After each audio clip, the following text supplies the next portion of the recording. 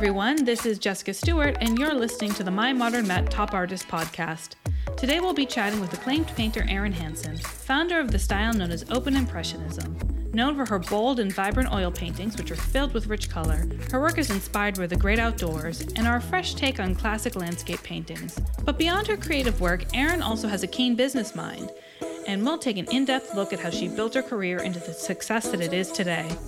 I went on Amazon and I read every single book on art marketing I could get my hands on. And I taught myself SEO. I taught myself how to use Photoshop.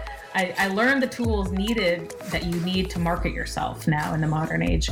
This week's chat is a must-listen for any budding artist looking to understand how they can break into the art world, but is equally fascinating for someone who wants to know more about how successful painters cultivate their style and build a career in the arts.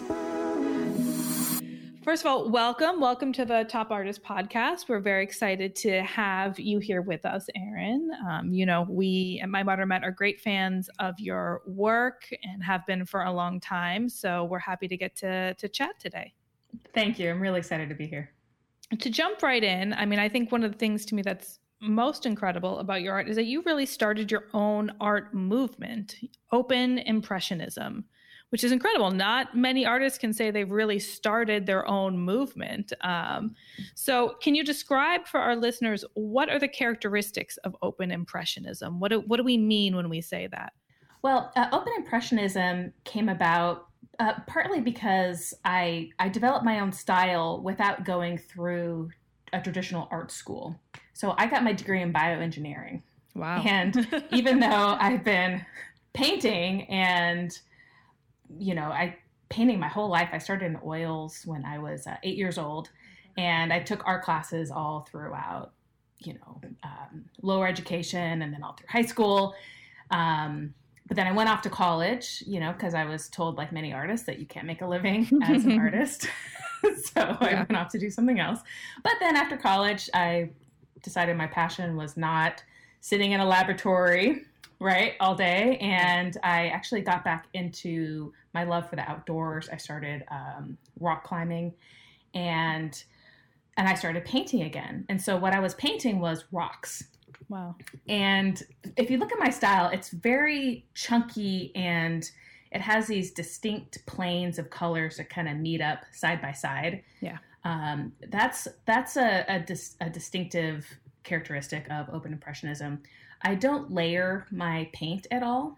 So everything is put on kind of in a spontaneous single layer, as opposed to usually in oil painting, artists are building up the layers over time and letting the paint dry in between. And, even plein air painters who will do their work in a single sitting, they are also doing a lot of blending, changing the paint once it's put on the canvas.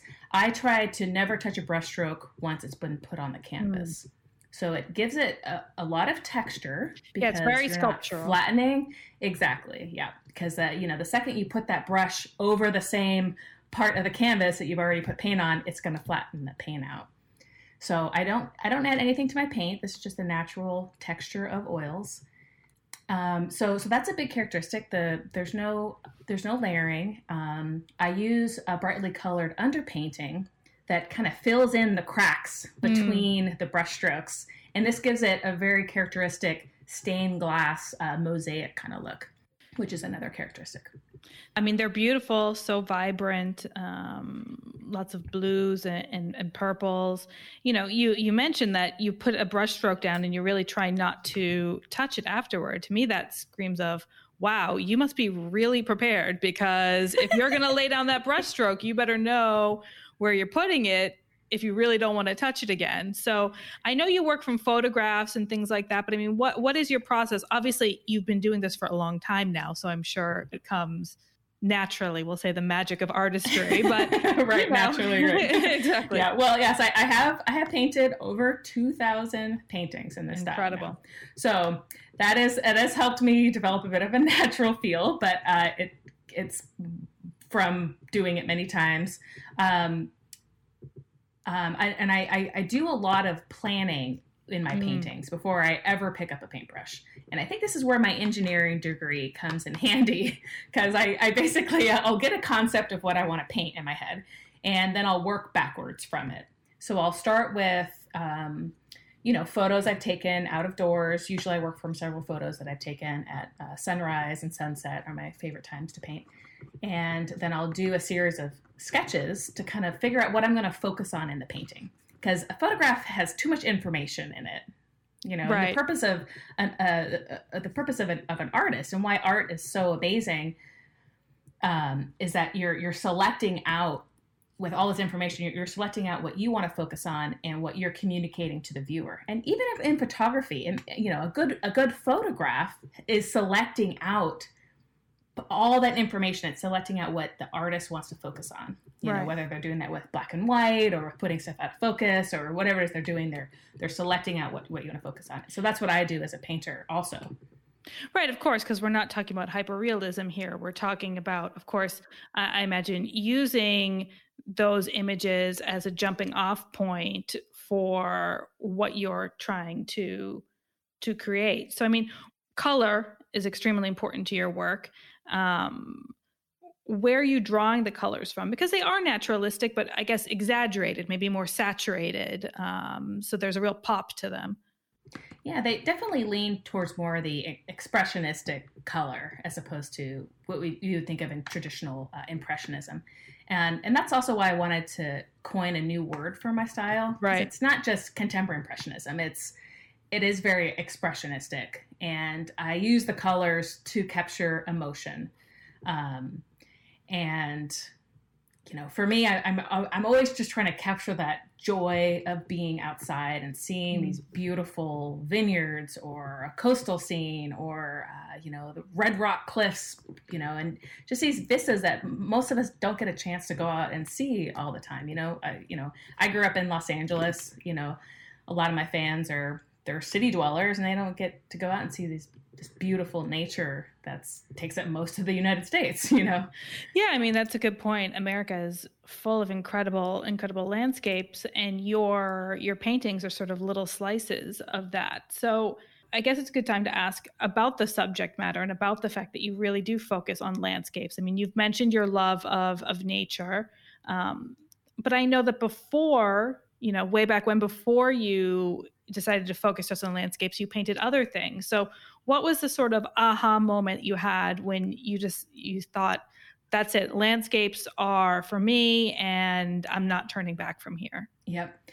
Yeah, I definitely, before I went to college, I painted all sorts of things, animals, buildings, still lifes, flowers. But for me, the aha moment was I moved to Las Vegas and I started rock climbing at Red Rock Canyon. And I woke up, I had to go camping out in the desert the first weekend I moved there because the apartment I had rented on Craigslist didn't have electricity on. And so I showed up with my truck full of everything I own, my mattress strapped to the top of this pickup truck. The adventures you have out of college, that you can only do when you're like 21. Exactly. Yep. And so I was like, well, I guess I'll find out where the local campground is. And so it happened to be Red Rock Canyon. I had never heard of it before. And I had decided on the way driving to Vegas that I was going to get back into painting. So I pulled out my easel, which of course was in my pickup truck because everything I owned was in my pickup truck. And I took my easel and my paints and my oils and my brushes and I walked to the top of the hill. And it was 5:30 in the morning and the sun came up and hit on Red Rock Canyon, which is, being a Southern California girl, I had never seen red rock, and it was amazing. It was like brilliant oranges and yellows and creams and peaches and this magical desert landscape. And I got super excited and I pulled out all my cadmium colors and I just made this beautiful hyper colored oil painting. And this was my first open impressionist painting. I actually still have it.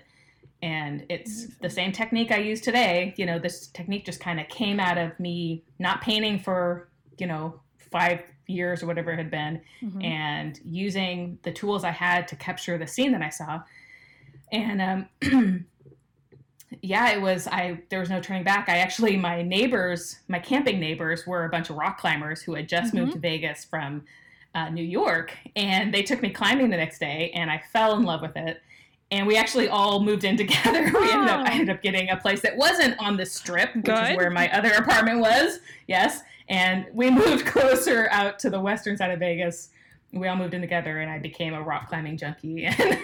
Wow. And so everything I painted for the first 2 years was basically rocks. And rocks are just gorgeous there. At least these rocks are. They Sure. have these distinct planes of color that meet up with these black cracks in between. So it's very easy to paint. It's really fun and abstract. And a lot of my early paintings were very abstract. And I still have an element of the abstract in my work. Yeah, definitely. They've gotten a little more towards the impressionist side, I think. So at that point, you know, you are in Las Vegas, you're starting to paint these rocks. Are you already thinking, okay, I'm going to make a go of it as a professional artist, forget the engineering and whatever, or are you still not sure at this point? I definitely was not intending to make a living at it at this time. I just wanted to get back into art. I had another business that was supporting me at the time. So I was able to make a living, but I was working for myself. So I had time to climb. I had time to paint. And I just decided in my own mind that I was going to create a painting a week and just see what happened. You know, I mean, I didn't think I could really make a living at it, but you know, maybe I could get good enough one day to be picked up by a gallery, you know. And so I painted for a whole year. And so I'd done about 50 paintings, and I decided I would try to start selling them. I put up a listing on Craigslist. I started seeing what maybe local shows might be happening. And I had never heard of an art festival or anything. Sure. And I did this little show at this local church, and another artist, of course, didn't sell a thing. I mean, I had a little fold-out table, and like 8 people showed up. And the artist next to me, I think there were more artists there than patrons, actually. And the artist next to me was like, hey, if you really want to sell your work, there's the Boulder City Art Festival just around the corner in Boulder City. It's like half hour away, and you could probably still get in, even though it's in 2 weekends. And so I called up the promoter, and I sent them a picture of my work, and she was like, yeah, sure, come on in. It's $500. You know, you'll need a tent. And I said, oh, a tent, huh? And I found one online and bought it and set it up and showed up and very nervously displayed, you know, what I thought were my best 12 paintings over the past year. And I sold like 4 paintings, paid back my whole investment of what I had done, and said, oh, the business person in me went, aha, I can do this. And of course, it was a super confidence boost. And I didn't know that there was a way that you could sell art, not through a gallery, you know, and there's this whole new realm where artists can sell work directly to patrons, and it's called art festivals, and they're everywhere across the U.S. Of course, there are some better ones and some smaller ones, but that first weekend, I met every artist there. There were about 400 artists. Every single one of them made a full-time living, selling their work through art festivals. Amazing. And they did it to varying degrees. Some only did, 10 or 12 shows a year. Others did 40 to 50 shows a year, almost every weekend on the road. And they would create their art in between. Some of them were husband-wife teams. Others were just solo artists. And anyways, I got into the festival circuit, and it was the greatest decision I ever made, because I was able to slowly over the years build up not only my ability to paint, right, but my ability to sell my work. Sure. Which I think artists sometimes they'll focus too much on creating the work and becoming as good as they can possibly be, but they never think of how to talk about their work or how to sell it or who might be interested in buying it, and they hope that a gallery will pick them up and represent them, which happens occasionally, that an artist can make a full living through a gallery, but I mean, sure, it's a very small percentage of artists who are fortunate enough to have that happen, and I think it's so great that you had that lesson, because one, you're getting immediate feedback from patrons there, and I'm sure they're not necessarily holding back of their opinions. So you sort of start seeing what works, what doesn't work, or just simply who is my client. Not that you change your art to fit them, but who am I painting for? And then I think that probably helps a lot when you're selling, because it is true, not just in art or the creative fields, but I think in general, I mean, I know I'm like this. I'm great at talking up someone else, but when I have to Mhm. talk up myself, it can be Mhm. difficult. You feel like It's very hard. maybe you feel like you're bragging, or you Uh-huh. just can't be objective. So the Yep. fact that Yep. you hone those skills is so wonderful, especially now that new technology has made it so much easier to sell directly. Obviously, we're talking about art Mhm. fairs, which is Mhm. actually great because I wouldn't have even thought about that, to be quite honest. But then we Yeah. segue into online selling, Yep. which is Yep. social media and all of that. So I'm Yep. sure that what you did at the art That's a fairs whole other realm. was great training for that. It was, absolutely. The other thing I really like, reason I would highly recommend art festivals for artists starting out or even established artists, is that it kind of forces you to paint. Because even if you're just doing one show a month, you need to come up with 6 new paintings for that show or 10 new paintings for that show. And, so other artists who aren't doing festivals might go, oh, I'll take a month on this painting, and but I don't really have the time this month. I'm traveling, so I'm not going to paint this month. And 6 months go by and they haven't made a painting. That's not Right. the way to become professional and the top of your field. You need to be working at it 40 hours a week and, put your 10,000 hours in, right, to become a master at your medium. Yeah, and I mean, I think that's a very common theme with the artists we've been talking to is no one is just sitting around waiting, for something to fall in their lap. Everyone is working at this like it's a 40-hour or more likely, 80-hour week because 80-hour let's week, be absolutely. honest, it's not Yep. it's not a punch into the office and go home and never think No. about it sort of No. living. So and I think that's what art has been throughout history. This idea of, the artist who sort of sits around and doesn't really have to do very much. I feel like that's a very 19th, early 20th century concept when we thought of the artist as, this great mind that doesn't really work. When you Mm-hmm. look back in history at Michelangelo or, they Uh-huh. all were working their tails off to get Oh yeah, businessmen. they So, were. well, I want to talk to you a little bit about your childhood because you mentioned, very casually, oh, I started painting with oils when I was 8. Well, that's not something you hear very often. I mean, you obviously hear about kids painting, but not with Right. oil paint, which, Not with is oils, yeah. typically something that people approach, toward adulthood, if they do at all, because a lot of people are intimidated Right. by it.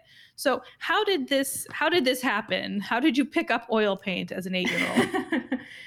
Well, yeah, it's funny that the acrylics are always given as the kind of entry into oils, but I really believe that acrylics are a very different medium Yeah. than oils, and you could become very good at acrylics, or you could become very good at at oils, or take watercolors. The skills you learn painting as an oil painter aren't going to translate into becoming good at watercolors. It's a whole different world. In acrylics and watercolors, you work from light to dark, and you utilize the white canvas underneath. Oils, you work from dark to light. Even that change in itself is a very different way of approaching compositions and how to paint. So yes, I went to a little private school that my mom taught at. So me and my 3 brothers all went here, and I started when I was 7, I think. And so I had the same art teacher from age 7 all the way to when I graduated at 16. And he basically let me paint in whatever mediums I wanted to. And of course, I was already familiar with Van Gogh and knew that oils were the mediums that the masters use. And of course, that's what I wanted to do. So he put oils in front of me and said, here's your turpentine, here's your brushes. Wow. Here's how you paint in oils. And of course, I was taught the traditional way of layering and glazing and all that. Right. But I still had the first oil painting I did. It was a little still life. It took me a month or 2 months. And, as you're waiting in between for it to dry. And but yeah, I started working in oils. And of course, I also did pen and ink, acrylics, watercolor, pastel. I used all the different medium. And then as a young teenager, I worked in a mural studio where this was back before digital printing. This was like in the early 90s. And if someone wanted a big piece of art for their, casino or hotel, they would hire a muralist. So I worked for this company and we did these huge 40, 60, 80-foot acrylic paintings. Wow. And I was, 12, 13, and I was up there on a scaffold painting away, and there was about 6 artists that worked in the studio. And, I wasn't creating the art, obviously, but I was executing it. And so it was really fun to learn acrylics in that scale. Yeah, that's incredible. I mean, and a great learning experience, even though you're... Absolutely. Yeah, it was interesting too, because I think that's partly why I had this fixed idea that you couldn't make a living as an artist, because I became friends with all these artists, and they were all of them technically failed artists because they weren't selling their own work. You know what I mean? They were executing what some other artist was telling them to do. But I think, and I'm sure you've come to realize as you've grown up, that a lot of that idea of a failed artist, I mean, it comes from so many things, not because it's impossible to make a living as an artist. Yeah. You have to have not only talent, technical skill, but you really have to have the disposition. I mean, we just talked about it. You have to be willing to go out there. You have to be willing to put yourself out there and to network and to sell yourself and to make things happen. And some people don't have that characteristic. I think a lot of people don't have that characteristic, and that sometimes can separate who ends up making it. Someone else might be technically a better artist, but they don't become as successful just because of... I think you're right. Because of circumstance.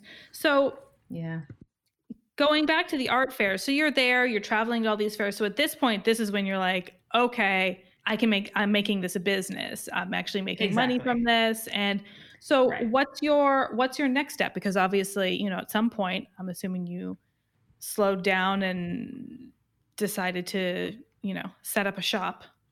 Yep. Let's see. I did festivals for, I think I did it for about 4 years before I decided that I was losing money when I was focusing on my other business as opposed to art. So I decided I got rid of my old business. I was buying and selling stuff online, eBay, Amazon stuff. And I sold my entire business off. I gave it to my parents and I just focused just on art. And that's when I really started ramping up the number of festivals I was doing. I started doing like 24 festivals a year. And I did that for a few years. And then I started getting these complaints that I was running a business out of my house in Burbank in Los Angeles. And and then eventually a city official came and said, there have been reports of too many canvases leaving this house. That's literally what he said to me when he opened the door. And I said, well, I am an artist and I do sell my paintings. Anyway, so he gave me 2 weeks to vacate my business. And that was what caused me to open my first gallery. Okay. So I rented a warehouse down the street and I set up my studio in there and I set up a showroom in front, and that was the first Erin Anson Gallery. And I started having events out of my gallery and inviting my local fans and doing, social media outreach and everything. And then eventually moved into a much larger place in downtown LA and then relocated from there to San Diego. And that's when my operation really started to expand and I started spending more time painting and doing online marketing instead of doing the traveling festivals. Right. And then last year I opened up a second retail gallery in Carmel.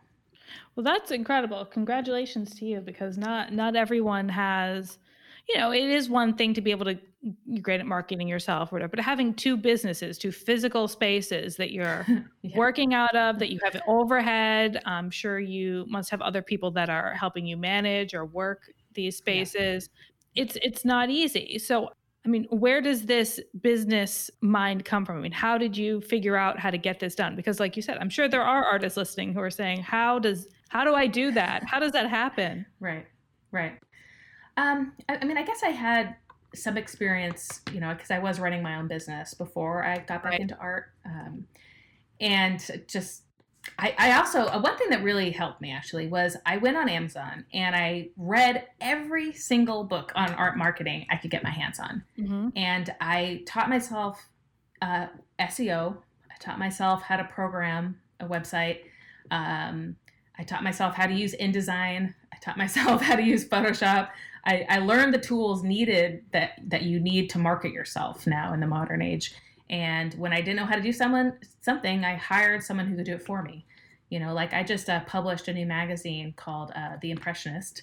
Great. And yeah, it's a beautiful full color, 80-page magazine full of articles about Impressionism. And I had to learn how to publish a magazine, and I hired professionals, but I did most of the work myself. And it's been great because, in a world of everyone's overloaded with digital images these days, and to actually have a physical publication, it's almost like, it stands out. Yeah, it's nice to be able to hold something in your hand physically. Yeah, it's like we've gone first, like full circle back to the old ways of marketing, Yeah, for sure. Where can people get that magazine? From your website? If you go to my website and send us an email, we will mail you a copy. Oh, great. So there you go, everyone. Get your emails ready. One interesting thing that I saw you've launched recently, and again, this just speaks, I believe, to your, expanding and thinking outside the box of new things to do, is you've combined your art with new technology. So using 3D printing, and you're creating 3D textured replicas of your original artwork. So let's talk about that. I've never heard of this before, but I was looking at the video and reading it. It's actually quite ingenious. So can you share a little bit to our listeners about what that means and what is the process? Yes, this is a very exciting new technology. I am actually the first artist to fully develop and launch this product. I'm working with Cruise Scanner. They're a German-based company, and they have one of the few artwork scanners. And it creates it's a flatbed scanner, so the painting sits on it facing up, so nothing touches the face of the painting. And it does multiple scans of the painting with different light angles to create a 3D topographical map of the painting. And this is a very detailed, high-resolution map that it has every tiny ridge of every brushstroke, right? Yeah, looking at the pictures, I mean, it's all of the textures there, so you have that sculptural feel of the oil. Exactly. It's pretty incredible. And then there's the other side of the technology. So this is a new type of scanning, right? And then there's a new type of printing that allows you to actually print out this 3D model. And I'm using a SwissCube printer. It's a 3D printer. There's only 2 printers in the world that will print these. And it creates a whole textured print of the painting. And then the color layer goes on top. So the finished product looks like a painting. And this is very different than your typical embellished giclée, which is a 2-dimensional inkjet print that then an artist or someone put colored paint or clear gesso on top of it to get the illusion of texture. And, it's usually just in part of the paintings. And people are used to buying these things. They sell them at art festivals all the time. They're embellished prints. So this is a totally different product that is basically the next best thing to owning an original. And they're pretty incredible. In fact, there's this one company that has made a duplicate of a Van Gogh painting that has, apparently fooled even museum curators. And they were not able to tell which was the oil and which was the print. So I don't know if I believe that because I can tell the difference if I look up close. Sure. It's like looking at an acrylic painting versus an oil painting. An oil painting has this kind of gleam to it because it's it's oil and it reflects the light in a different way than acrylic will. I mean, it's mind blowing. I mean, once I read about it, I'm like, well, this does make sense. And you think, why are not more people doing this? I mean, it's great because I feel like it opens a new market, that sort of in between of I can't afford an original, but I can afford more than a print, and I would like more than that. And it's sort of this in between because you're going to be doing limited edition runs of your paintings on this. So it's still, it's limited, it's unique, it has the look and the feel of the original, but maybe is a little bit more accessible for people. Exactly. Yeah, I'm really excited about it. And so how did you come upon this technology? Well, I have been on an endless search for the past 15 years to photograph my artwork in the best way possible. And I've tried every expensive camera model you can and lighting setup. I've tried outdoor photography under a screen, and I've done indoor flash photography, and I've just tried everything. And I'm very picky about my images, and I want them to look a certain way. And so I was just diving back into this again, trying to find something, and I was looking into scanning. But the problem with scanned images for textured paintings is that they end up looking flat. And it, what I mean? It kills all the texture in them, and they just look weird. They look a little odd when you scanning for, flat paintings and watercolors is gorgeous. It looks just like the original, but when you get any kind of texture, scanning doesn't work. So I discovered Crew Scanner, which they've developed a technology of sending the light in at an angle so that you're casting shadows, as opposed to a flatbed printer, which the light is hitting the painting at 90 degrees. Right. So there's no shadows being cast. Exactly. Yeah. So with this, I'm able to completely control the amount of shadows that I want appearing on the painting and the angle that the light is coming from. So they look just like looking at a real painting now. So I'm really excited because this is really going to make my regular 2-dimensional canvas prints look even better. Amazing. Okay, so you're going to be using the scanner also for the canvas prints. Exactly. Well, I suppose it has some very high quality. So are the 3D replicas, are they released to the market yet? If people are interested, how do they go about finding them? Yes, we just released them about a week ago. And if you go to erinhansenprints.com and go to the categories, you'll see 3D textured replicas. And we're only able to create 3D prints of paintings I have been able to scan. So there is a limited selection, but there are about 50 paintings available right now as 3D prints. Yeah. Incredible. We are limiting them to an edition of 100 per painting. Regardless of the size, we're limiting it to 100. Right. Wow. Well, I'm very impressed by all of this. It sounds like you've been keeping yourself busy these past few months. What else is on the horizon? Are there new projects that we can look forward to seeing from you? Well, in January, I'm going to be relocating my studio up to Oregon in the Willamette Valley. We're leasing an 18,000 square foot warehouse space up there. Wow. And we're going to be bringing our prints in-house. So we're going to do our own printing in-house, which would be really awesome. And we're expanding in some other directions up there as well. Well, congratulations to you, because you're just expanding and it seems like keep growing more and more. And that's extremely impressive, not only with the artwork, but also the business that you've cultivated behind the artwork, which I think is obviously super necessary. It's wonderful. Yeah. The great thing about having the business is that it lets me paint. You know what I mean? Yeah. I'm able to create because I have the business there supporting me, which is, I think, the most important thing. Yeah. I mean, I believe it's probably essential to have a balance where you're doing both. I mean, we spent a lot of time talking about the business. People might think, well, when does she paint? Right. So it's good that you said, that there is a balance of both things, right. And that having a well-run business where you know what's going on, but you have things in place and It's organized, then allows you the time to also be creative. Right, exactly. Well, people can find your work at erinhansen.com.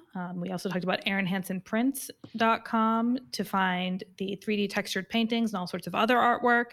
You can also follow Erin on Instagram at Erin Hansen Artist and on Facebook at the Erin Hansen Gallery. And you'll see also all the different places where you can see her work at the galleries, and then other museums and galleries that aren't her own, but maybe sponsor her work. So thank you so much for joining us today, Erin. It was very enlightening. Thank you, Jessica. It's fun talking with you. It was great talking with you, and hopefully we'll speak again soon and see what other crazy adventures you're cooking up. Thank you once again for tuning into the My Modern Met Top Artist podcast. In 2 weeks, we'll be back with another conversation with one of today's best creative minds. In the meantime, check out some of Erin Hansen's work on the Top Artist Podcast Instagram, and keep reading MyModernMet.com for your daily dose of culture. If you haven't subscribed yet, what are you waiting for? You can do so on Apple, Spotify, Stitcher, or whatever podcast app you use. That way you'll never miss an episode. And if you like what you hear, don't forget to leave a review. See you next time.